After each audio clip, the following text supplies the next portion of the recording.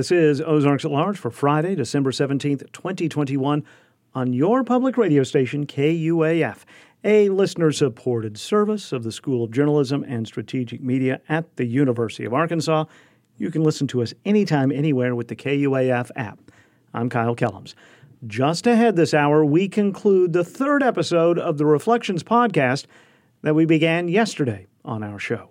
Familiar voices Leah Uribe and Lee Wood serve as your co-hosts and will pick up the conversation started yesterday about how art can help with peace building, healing, and reconciliation. That's just ahead on today's show. Later this hour, Becca Martin-Brown, the features editor with the Northwest Arkansas Democrat-Gazette, talks to us one last time before we end this year. She says there is a still busy lineup of holiday events taking place throughout our region this weekend.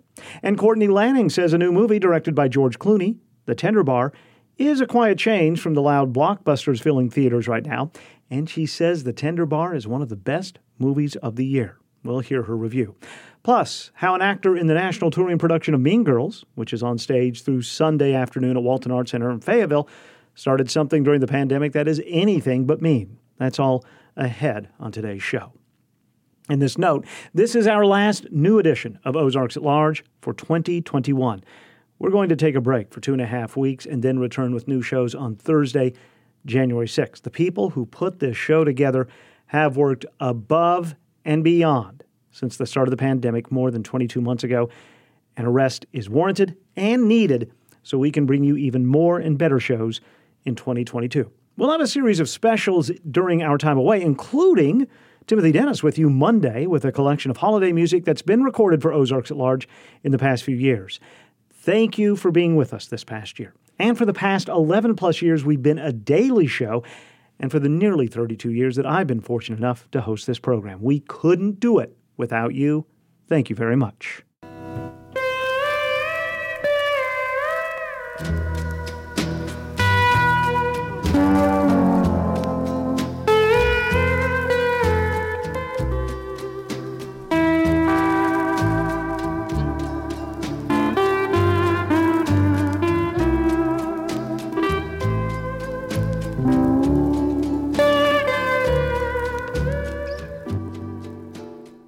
Good Friday, this is Ozarks at Large. Last month, the RefleXions music series facilitated a conversation with 3 distinguished guests about the social impact of the arts in peace building, reconciliation, and healing. The third episode of the RefleXions podcast is a continuation of that conversation. We heard the first half of that episode on yesterday's Ozarks at Large. Part 2 of the third episode of the RefleXions podcast continues today with our guests, Luis Fernando Restrepo, University professor and director of the Comparative Literature and Cultural Studies program at the University of Arkansas and member of the Scholars at Risk Committee. Anna Baer, video choreographer and professor of dance at Texas State University.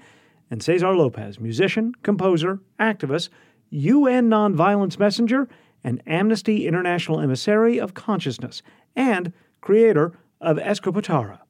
As I mentioned in this conversation, they share their reflections about how creating art, literature, and music can facilitate peace building, reconciliation, and healing. But also, they talk about the limitations of these arts on the daily lives of those living in violent situations around the world.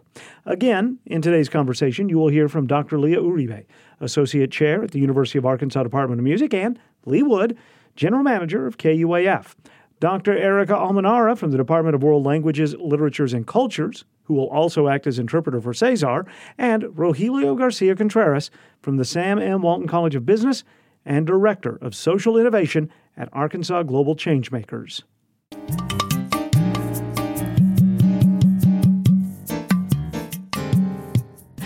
Everybody in this space is an educator. And in the panel yesterday, we mentioned, and of course from the Luis perspectives as well, is the importance of connecting with our students and relating these issues so they are better equipped to face this world and to do something with this information. And this is an open question to all of you, including Rogelio and Erica, and Cesar teaches as well in Colombia, and of course Ana, Luis. How do we is this dichotomy, right? Dichotomy of education is in our hands to teach, but education is also a result of the system that has left some voices out.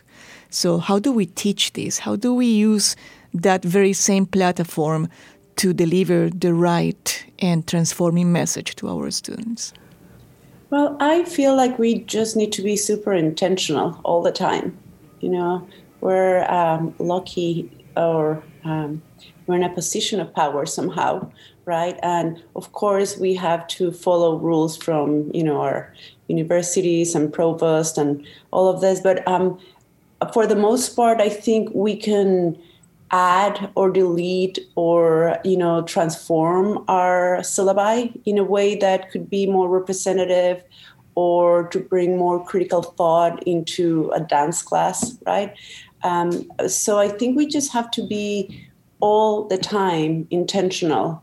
What are we wanting for our students? And I struggle with this all the time. I'm still, I don't have the answers. I'm just, questioning myself all the time. What can I do for this group of students? What do they not know about yet? And how does it fit into my curricula? Because I have to teach something, right?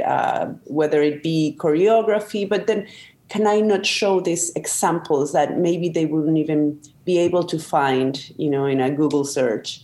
And it's just like that extra work and that intentionality. I think that's a way. I would second what Ana just said. Teaching about all these very difficult, horrible stories is very easy, and Cesar has said it before, to get drawn into the violence and the narrative of violence and the trauma, and really not be able to respond. So, and the political science approach to it, the historical approach, is a lot on the numbers, on the political issues, but it is the arts, through film, through music, through literature, that we can come to terms with the human experience of those other lives, that are worth grieving, that sometimes the main narratives do not grieve, they're not on the front page.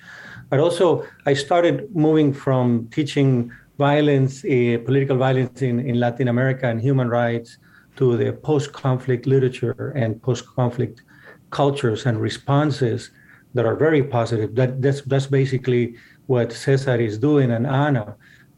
How can we go beyond the pain and look for ways that art helps us explore these difficult questions that the media just makes it into a selling point.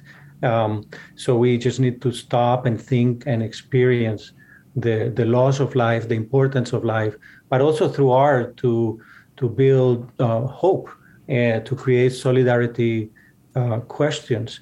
So that's the more critical reflection, and that's when you have someone in the presentation we had yesterday, like Doris Salcedo, that takes elements from day-to-day life, furniture like chairs and cabinets, and the cabinets, she blocks them and fills them so they're not longer useful. But the chairs, she hangs them outside of buildings that have been subject to violent attacks, or there's a installation that she did for the Istanbul Biennale is a pile of chairs, like a building high, all disorganized. And it really sees how it makes you think of all the life that is upset by war in a way that you have time to think, reflect, experience, connect with yourself, and get the better human inside you to see how we can really not be indifferent to war. Volverá a indignarme esta realidad. Entonces volveré a pararme, volveré a salir a marchar, a exigir con el alma encendida.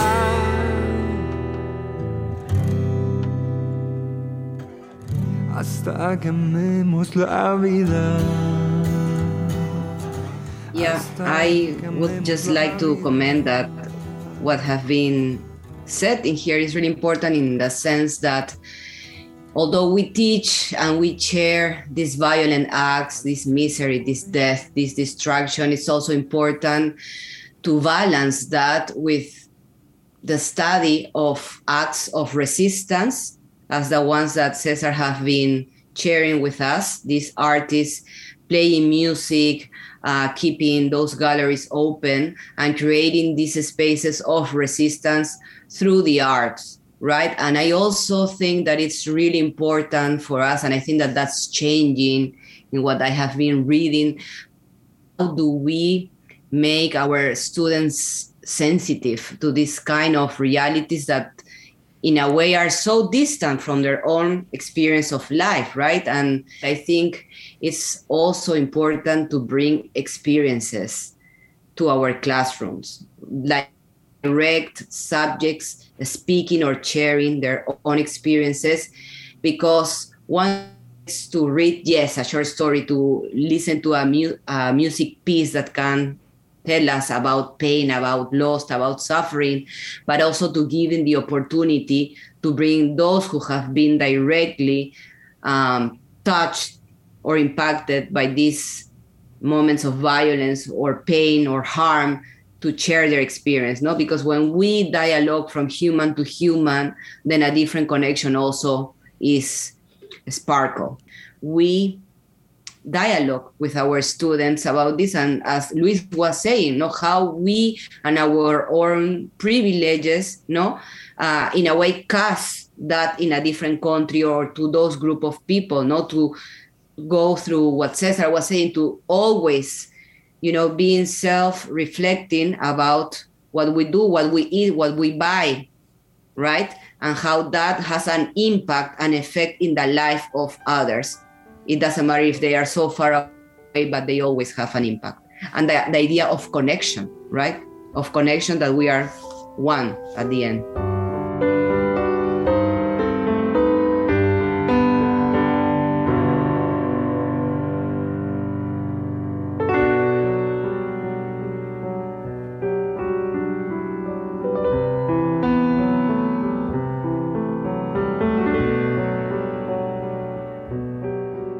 One of the things that struck me is exactly what you're talking about, the role, the imagination, and how there was a mention of, to be careful not to put the artist in a position where they're morally superior or that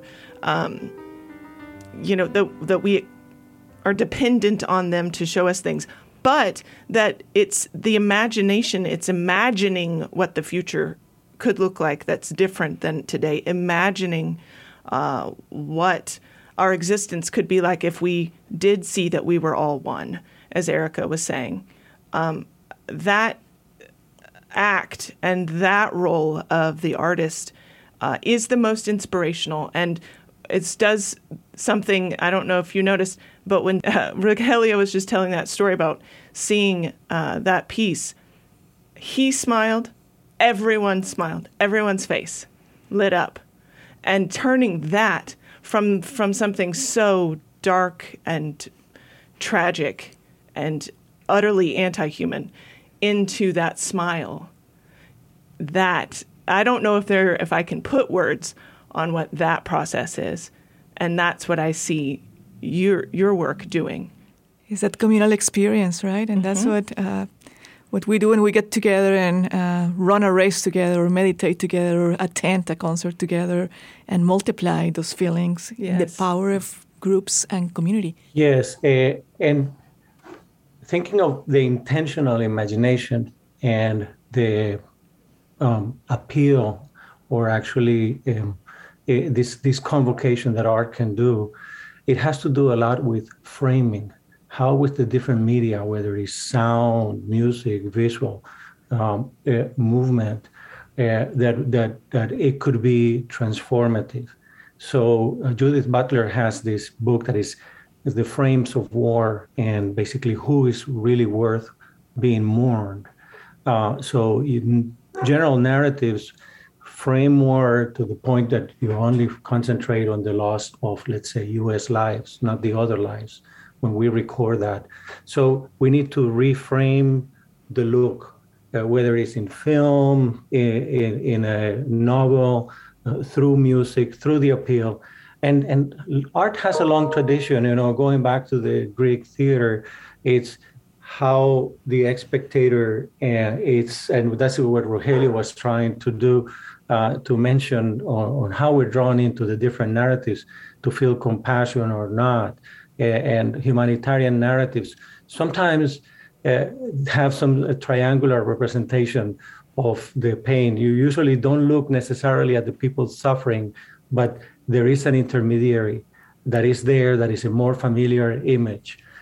You can think of La Pietà, in the Christian iconography, because this draws a lot from Christian iconography. Is the mother suffering for the death of the child? We're not looking at the child directly that is dead, but it filters this through a more familiar. So then you can have Mother Teresa with a child there, or Madonna or Angelina Jolie carrying a African child, and it's pretty much the same structuring. So when we become aware of how these narratives are in a way playing with us, and artists are very conscious on how to respond to those familiar domestication of the horror of war, they start looking for creative ways that makes us broaden that frame and make it more human. So it's texture, musical texture, medium texture, narrative texture that we have to work. And so it's not really immediate, and that's where art takes 2 or 3 steps from the reporter that is taking there. Yeah, and even with photography. So it's a big responsibility if you have 2 or 3 minutes to think about how can I reflect on this very difficult reality that will be positive, that is not just selling and drawing the violence or reproducing the violence. That is the challenge. And Luis just made a call for all of us to reflect, and that's what we do in RefleXions. We invite our audiences, and we define audience in a very broad way, because to this conversation, we're inviting artists and musicians and community members and audiences that go to concerts or go to the museum to experience or to see movement or whatever that is. We also involve in this conversation arts organizations, especially in our area, to come and help us think about how to move these conversations to a deeper way and act as a platform for the goals we have, which at the end of the day is have more voices included. I stop in class a lot to say, it's 8 a.m. or it's 11 a.m. We're here discussing art and literature. That is a privilege. We're doing it because other people are there, picking up lettuce and tomato and making possible for us to continue living. So it seems to be an act of violence unless we use that time wisely. And then the voice from the others I saw in a graffiti in Bogota, and I have a picture of it, and it basically says, if they don't let us dream, we won't let them sleep.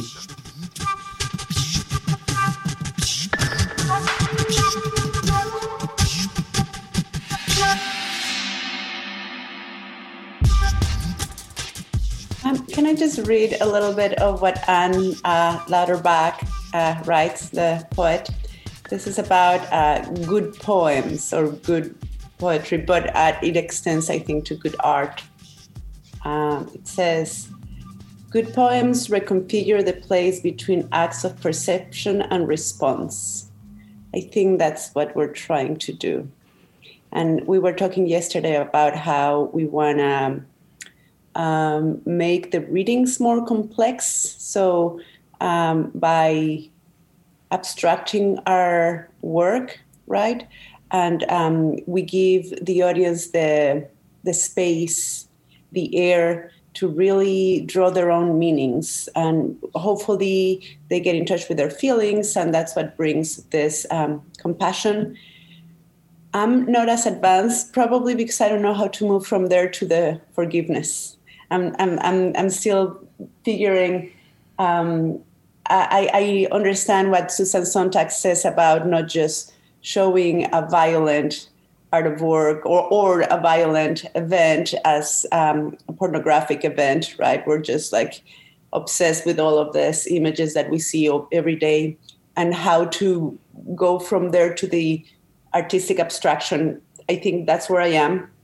But still, I'm not sure how to go from there into the other very beautiful idea of bringing hope, or, trying to go past that event of violence or tragedy or whatever we're talking about. So I think I have lots to think about and to learn. And I'm waiting also for Luis's book to see if that helps. I just quickly want to say, Anna, thank you for sharing that. And it completely connects with the conversation yesterday, the complexity of the artist. And it's just as valid to be angry and to not be able to forgive yet as a place of igniting that creative process within. And hopefully we will get there eventually. But where you are is where many of us are too. To go through the process of this reflection without really thinking, be a little critical of our own role in the whole process. And I think all of you have somehow shared how art, above anything else, is also an act of bravery, even if imperfect, even if out of contradictions or out of our own struggles. It's definitely an act of bravery, of courage. And in my opinion, that is one of the things that really help, again, bring those omissions to the surface. It really takes courage to point out the omissions, even if we don't even understand how they happen or how we are part of them, or even if we don't forgive or forget or are able to do that. Bringing those omissions to the surface, it really requires courage. And I think I thank you for being such a courageous group, and for the work that you do and the thoughts that you share with us. May I share this, listening to Cesar and the young work that I have been doing, and many of you have been doing in a way. I think that we need to go back to spirituality and power of creation, no, in its broad sense, to realize that, as Cesar said yesterday, we do have the power to create new words, our reality. And I think that that's something that we will have to explore as a species to survive and to do things in a better way. So I wanna bring that to what I teach and how I teach, and talking to Cesar and listening to all of you really inspire me to be a better teacher and to want to give more to my students and to myself as well. So thank you. Cesar, your reflection. Estaba recordando que aquí en mi casa estuvo una artista rapera de Palestina.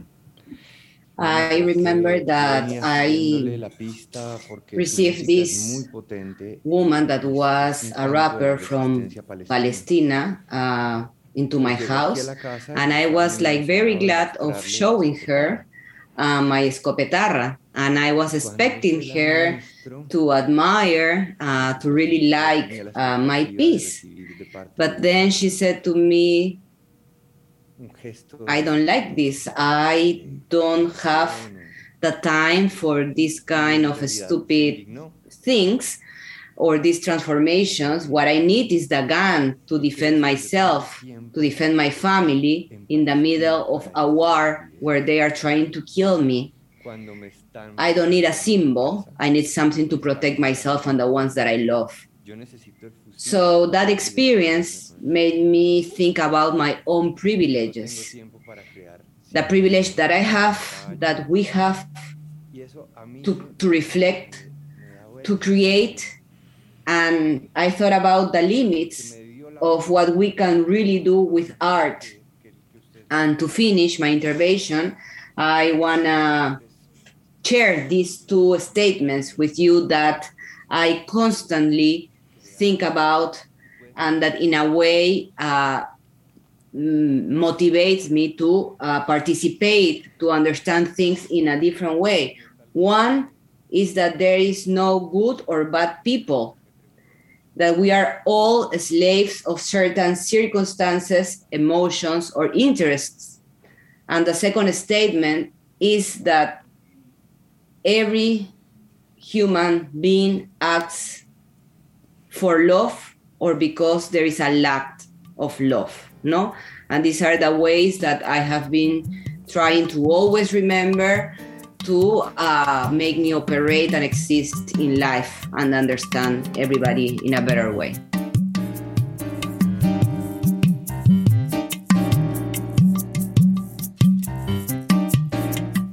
Thank you for listening to the Reflections podcast. Again, this podcast is a companion to the Reflections music series, which is made possible due to a lot of people we'd like to thank right now. We have an amazing team of friends and colleagues, and they bring their unique perspectives and commitment to discuss, which is Reflections. Our team is formed by Helen Beque, Rhonda Maines, Catalina Ortega, Eric Trujano, Erica Almenara, Rogelio Garcia Contreras, and you and me. That's right. And thank you again to the Women's Giving Circle for making this podcast possible. And thank you for listening. Please go subscribe so you will get new episodes as they come out, and connect with us through reflectionsmusic.org. Find us on social media, and please share your reflections with us.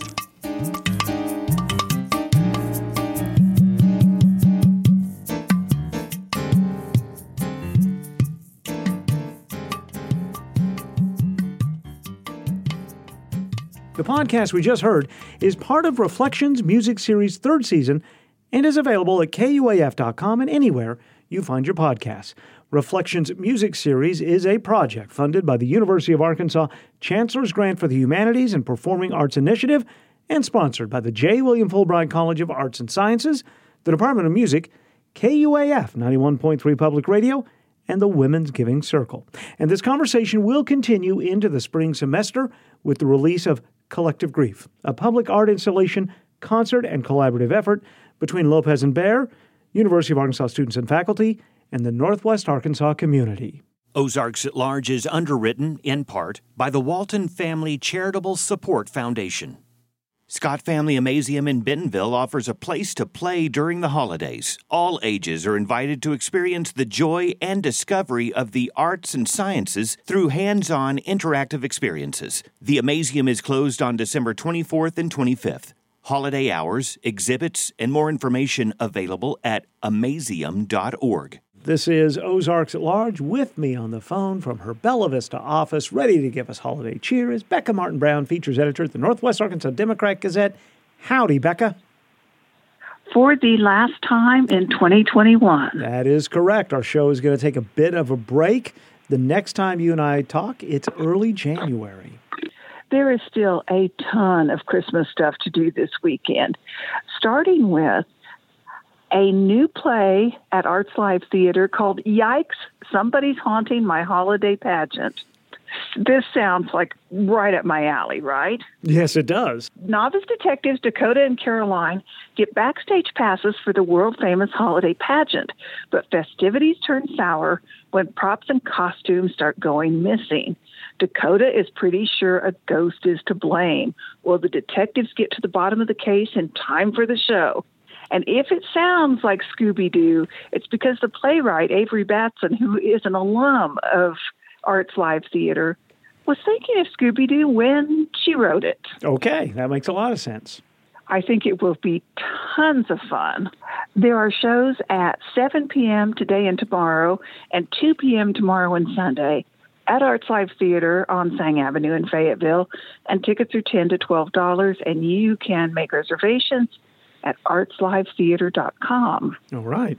And then at Theater Squared, they are busy. Oh, gosh, they're busy. They're doing a holiday show at their facility called The Heart of Christmas, Songs and Stories of the Season, with Rob Sutton, who is a UA alum, and he has created a cabaret show themed around his favorite holiday. You know, it's the cabaret show, Christmas songs. Right. Patter. Right. Talk about growing up in Mountain View, graduating from the University of Arkansas, and living in New York. 7:30 today, 6 o'clock, and 8 o'clock tomorrow. And then again, December 21 through 23 and December 26th. Very good. At Theater Squared, tickets start at $41. Then over at the Fayetteville Public Library, Theater Squared is doing A Christmas Carol, the adaptation written by Amy Herzberg and Bob Ford. And this year back with a full cast. They cut it down to like a 2-person show last year. Right. But now it's back with the full cast in the beautiful event center at the Fayetteville Public Library with the beautiful set that is a library. And Bryce Kemp in the lead, who is a library of characters. And that is at 7 o'clock Tuesday through Saturday, 2 o'clock Saturday and Sunday through December 26th. Tickets start at $10. Up the road in Rogers, it's the last weekend of the best Christmas pageant ever. If you've never seen this, but you've ever seen a church Christmas pageant, you get it. This is what happens when you take a church Christmas pageant, turn it on its ear, and shake vigorously. I like that description. The worst kids in town show up to be in the Christmas pageant because they heard there's food. And the other kids are so afraid of them because they're bullies that they end up cast as Joseph and Mary and the wise men, and the adults all think this is awful. And the kids figure out the real reason for the season. And everybody's eyes are opened that maybe you shouldn't judge a book by its cover. And this is the last weekend. Sweet and funny. This is the last weekend. 8 o'clock today and tomorrow, 2 o'clock on Sunday, and tickets start at $15. On up the road in Bentonville, Trike Theater is also wrapping up its production of Best Christmas Pageant Ever. And there's a show at 7 o'clock tonight and 2 shows tomorrow, one at 3 and one at 7. Tickets are $15. And then there's the Nutcracker at Northwest Arkansas Ballet Theater performing at the Errand Arts Center. That's 7:30 today and tomorrow. The Hawkins House at the Rogers Historical Museum is still decorated for a patriotic Christmas as it might have been celebrated at the turn of the 20th century, and that's through December 31st. Tomorrow, Theater Squared is hosting a hot cocoa social. You're right, they are busy. Yeah, they're having sessions at 10 a.m., 11 a.m., and noon at Theater Squared for kids to come, make crafts, drink hot cocoa. It's all free, but you need to reserve a place by going to theater2.org or calling 479-777-7477. And Western Arkansas Ballet is doing the Nutcracker in Fort Smith for the 36th year. Wow. 7 p.m. on Saturday, 2 p.m. on Sunday at the ArcBest Performing Arts Center, and tickets start at $20. Starting on December 20th, holy cow, that's Monday. Yeah, it is. Starting on December 20th, they're doing Winter Break Wonders again at Crystal Bridges, which is fun for kids. December 20th, the 22nd through the 24th, the 26th and 27th, the 29th and 30th through the 31st, and January 1st and 2nd.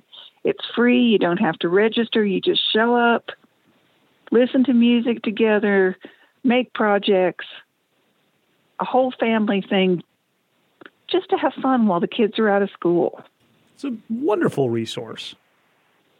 And one more. All right. On December 23rd, That's 2 days before Christmas, just in case you've lost count and have not yet panicked. The Walton Arts Center is screening The Polar Express at 3 and 7 p.m., and tickets are $10. So there's plenty to do between now and the holiday. Do you realize how close the holiday is? Yeah, I do. Yes, I do. Yikes. Yes. Yikes. You know, we are extremely blessed, you and I, because we have a blast doing this, and we have wonderful listeners. We do. So we want to thank everybody for another great year and hope you come back and hang out with us in 2022. That's right. Becca and I will be talking again on Friday, January 7th, the show taking a break for the last part of December, the first few days of January. Becca, I look forward to talking to you in 2022. I will see you soon. I hope I actually see you one of these days soon. And all of you out there in listening land, happy holidays. We love you bunches.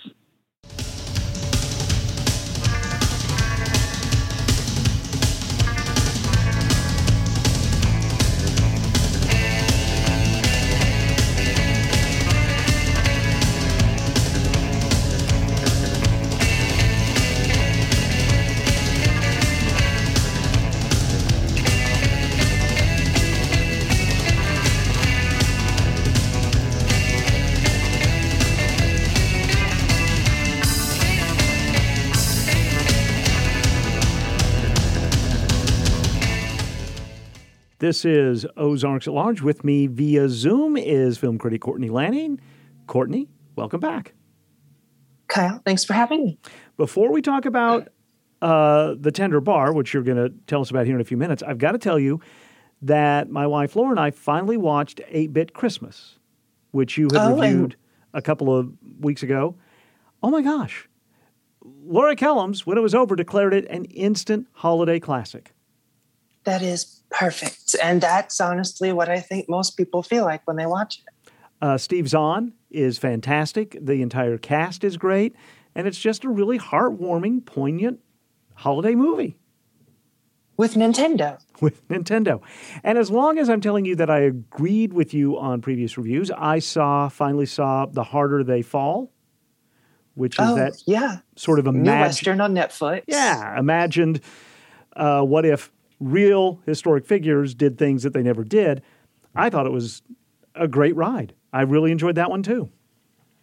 Agree. 2 for 2, Kyle. I think we're off on a good foot for today's episode. And just to show people that I agree with you when you're not as enthusiastic, that Hugh Jackman movie that I can't remember the name of, that's set in the future in Miami, I think you said when you were reviewing it for us that if you hadn't been reviewing it, you wouldn't have finished it. I wasn't reviewing it. I didn't finish it. What was that? I think that one was The Remembering, or something like that. Yeah. I don't remember. I have to go back and re-listen to that one. So that is why I'm incredibly excited to talk to you about The Tender Bar, which is directed by George Clooney. Yes. This is a movie that some people will realize features one Batman directing another, as this film also stars Ben Affleck. Oh, interesting. So The Tender Bar is adapted from a 2005 memoir by the same name. It tells the story of J.R. Moehringer, who is a Pulitzer Prize-winning journalist. And it's one of my favorite movies of the year, Kyle. Wow. Now, I've got to admit to you, I don't know the name J.R. Moehringer. You know what? If I'm going to be completely honest with you and our listeners, Kyle, I didn't before I watched this movie either. But I assume that if you are in the big world of consuming a lot of New York Times content and know a lot of famous journalists, you know him because, again, he's a big feature writer and a Pulitzer Prize winner. All right, you've mentioned George Clooney directed. Ben Affleck is in the film. How do they work as a combo, director and actor? So I think they work really well together. And Ben Affleck is honestly the best part of this movie. Christopher Lloyd is also in it. Doc Brown from Back to the Future, for those who are a big fan of Back to the Future. Oh my gosh, Christopher Lloyd from Taxi and from Taxi and every other great movie he's been in. Right. He and Affleck are just so effortlessly charismatic in this movie. And they are part of what makes it so great. Affleck, most of all, because he plays this really loving Uncle Charlie who steps in for a young J.R. Moehringer after his absentee father steps out. And Ben Affleck plays this lovable uncle that owns a bar called Dickens, and he gets J.R. interested in reading, and he grows up to be a writer. And it's all thanks to this Uncle Charlie character that Ben Affleck performs really, really well. It sounds like, because this is, I guess, year-round is now blockbuster season in Hollywood, but it does kind of sound like this is, it's called tender, but it's a tender sort of quiet movie in the most blockbuster of blockbuster seasons. It is. So, in between all the blockbuster noise over the next few weeks of Spider-Man No Way Home and The Matrix Resurrections and The Kingsman, I'm hoping that people will find time to either go to the theaters to watch this or pull it up on streaming when it's available, because it really is a nice gem of a little movie. It's sort of just a bunch of puzzle pieces about this kid named JR who's growing up with an absentee father and with a really close family that makes sure he's not missing any love from his life, even though his father is a dirtbag who has stepped out. Oh. All right, so the Tender Bar, we'll tell you more about where you can read the rest of this review and see the movie in a moment. But speaking of blockbusters, it is blockbuster season. It is. It's the end of the year, and all of the Hollywood executives that have held movies close to their chest for the Christmas season in hopes of big box office returns, they are now playing their hands. And today, December 17th, is Spider-Man No Way Home. Right. This is Marvel's last offering for the year. We've been a pretty good year for Marvel. You had the Eternals, and you had Shang-Chi and Black Widow, and all the Disney Plus series, WandaVision and Loki and Captain, and the Winter Soldier and Hawkeye. Now we've got Hawkeye, and now we've got Spider-Man. Yeah. So I you know me, I can't wait for the Spider-Man movie. I'm so excited. As we know from the commercials, just the commercials, Benedict Cumberbatch as Doctor Strange is in it, at least for some of it as well. Right. And maybe, just maybe, some previous Spider-Mans will show up. That would be pretty cool too. I'm trying not to know anything else about it. All right. Now, you and I will not be talking again for a couple of weeks because Ozarks at Large is going to take a couple of weeks off. Is there any way that you know when we talk the first week of 2022 what you might be talking to me about? I would like to talk to you about a movie called The 355, which will be one of the first films released of the year. It's a Jessica Chastain movie. It's about a group of female spies who are just kicking butt and taking names. All right. You can read the full review of The Tender Bar in the Friday edition of the Arkansas Democrat Gazette. Tender Bar first in theaters, then streaming? Yes, theaters today and streaming on Amazon Prime January 7th. All right.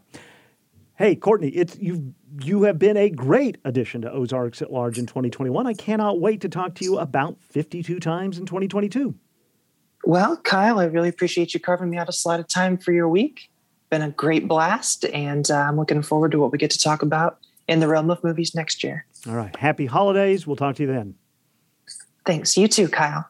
Crystal Bridges Museum of American Art presents the third and final season of North Forest Lights, an immersive nighttime forest experience featuring nature-inspired light installations, soundscapes, and magical moments. Open Wednesday through Sunday after sunset until January 2nd. crystalbridges.org for tickets and safety information. This is Ozarks at Large.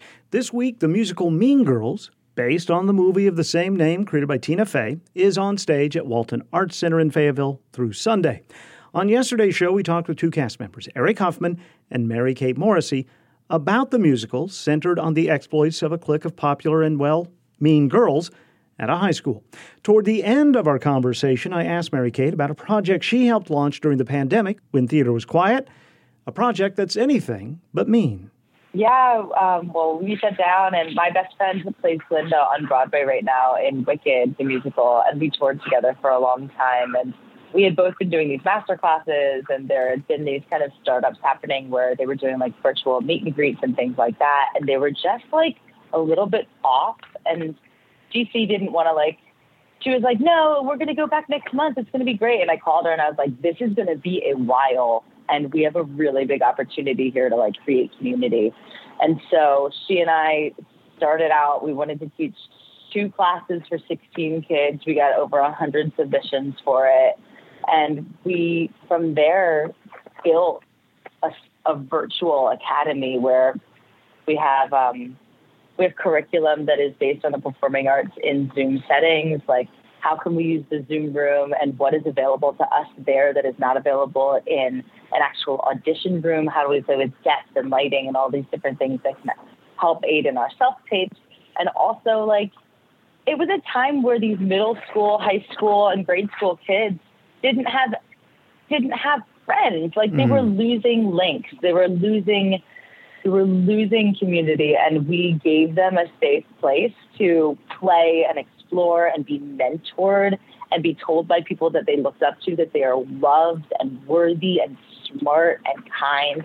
And it grew into this incredible thing. I could cry about it, where you see these kids change. You see them come in as shy and really unassured and leaving with so much confidence. And if you can imagine the emails I get from parents that would be like, last year my daughter was celebrating her birthday alone. It was the start of the pandemic and it was just us. And she didn't want anyone to come over and nobody came and said hi. And this year she has to leave the table early because 40 of her friends are on Zoom throwing her a costume birthday party. You know, it was just this. And we plan on doing more with Double Name Witches, but it was such a special moment of the pandemic where GC and I really felt like we grew something with our bare hands and our own minds that affected so many young people and people our age. So we taught ages, 8 to 30, and it was a really, really special group. Really, just a hard, challenging to start a business with your best friend, but crazy, crazy cool experience. Mary Kate Morrissey, a member of the cast of Mean Girls, talking with us this week. The national touring production of Mean Girls is on stage through Sunday at Walton Arts Center. You can learn more at waltonartscenter.org.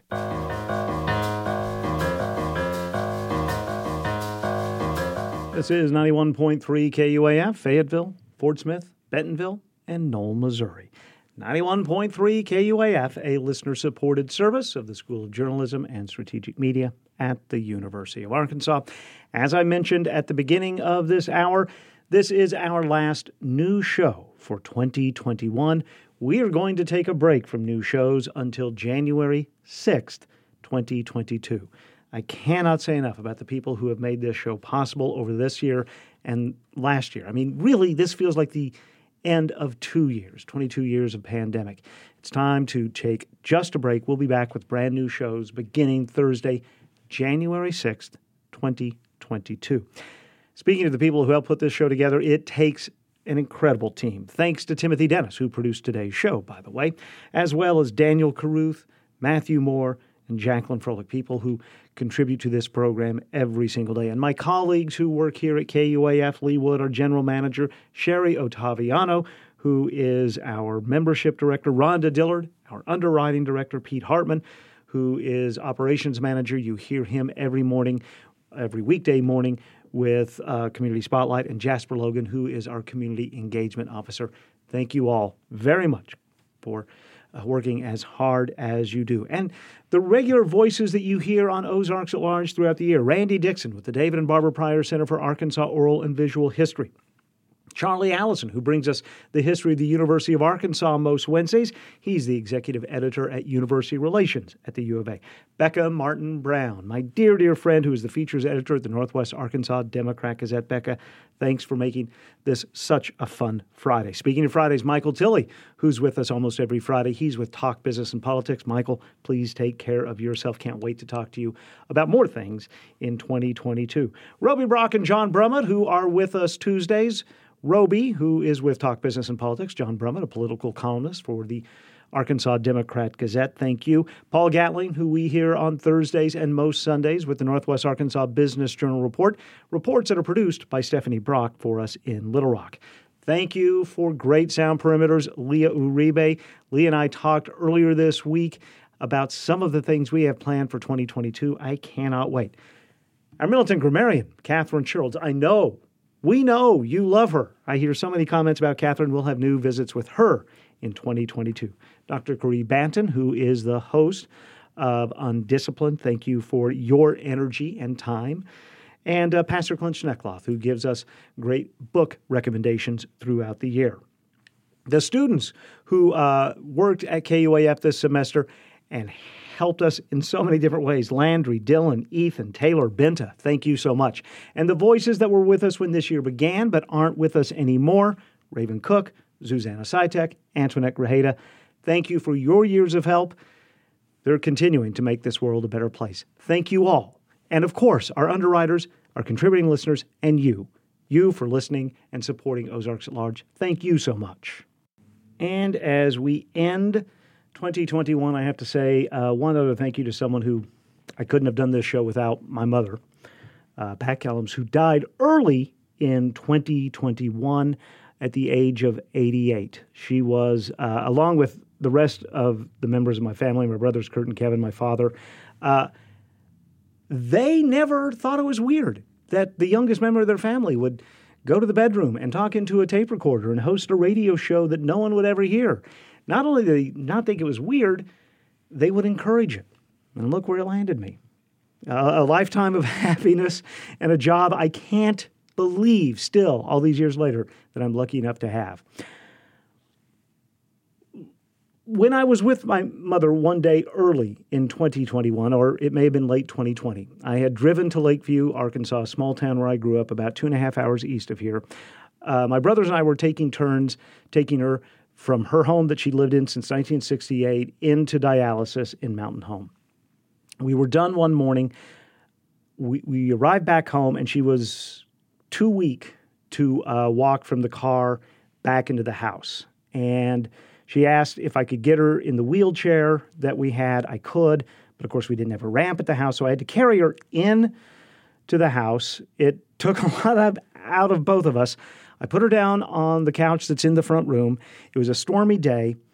We just sat there, kind of breathing heavy, catching our breath, and she looked at the shadows that were dancing around this room that were created by the rain clouds that had developed outside and were shining through the windows. And she said, it looks like pyramids of ancient Egypt. And then she said, isn't there an old song that has that line? I said, yeah. And as it turned out, I could find that song, You Belong to Me by the Duprees, and I played it for her instantly, which she thought was amazing. She had not kept up with technology, and she couldn't believe that I could just in seconds find the song she was talking about and playing. And then we listened to it together. And it was a wonderful moment. I just saw her looking at this imagined skyline that she had discussed. And at the end of the song, the last line is, You Belong to Me. And this great moment, she turned to me and said, isn't that just like a man saying, you belong to me? And there it was, everything you needed to know about Pat Kellums. Her imagination that she shared with her kindergarten and first grade students for so many years. Her Luddite ways that didn't let her know that there were such things as Spotify. And finally, her strong sense of feminism. She would have loved that I got to interview Gloria Steinem this year. Thank you to everyone who's made the journey so far great. Here's to a better 2022 for all of us. Thanks so much for your attention. Have a great holiday season. From the Anthony and Susan Hoy News Studio, I'm Kyle Kellums.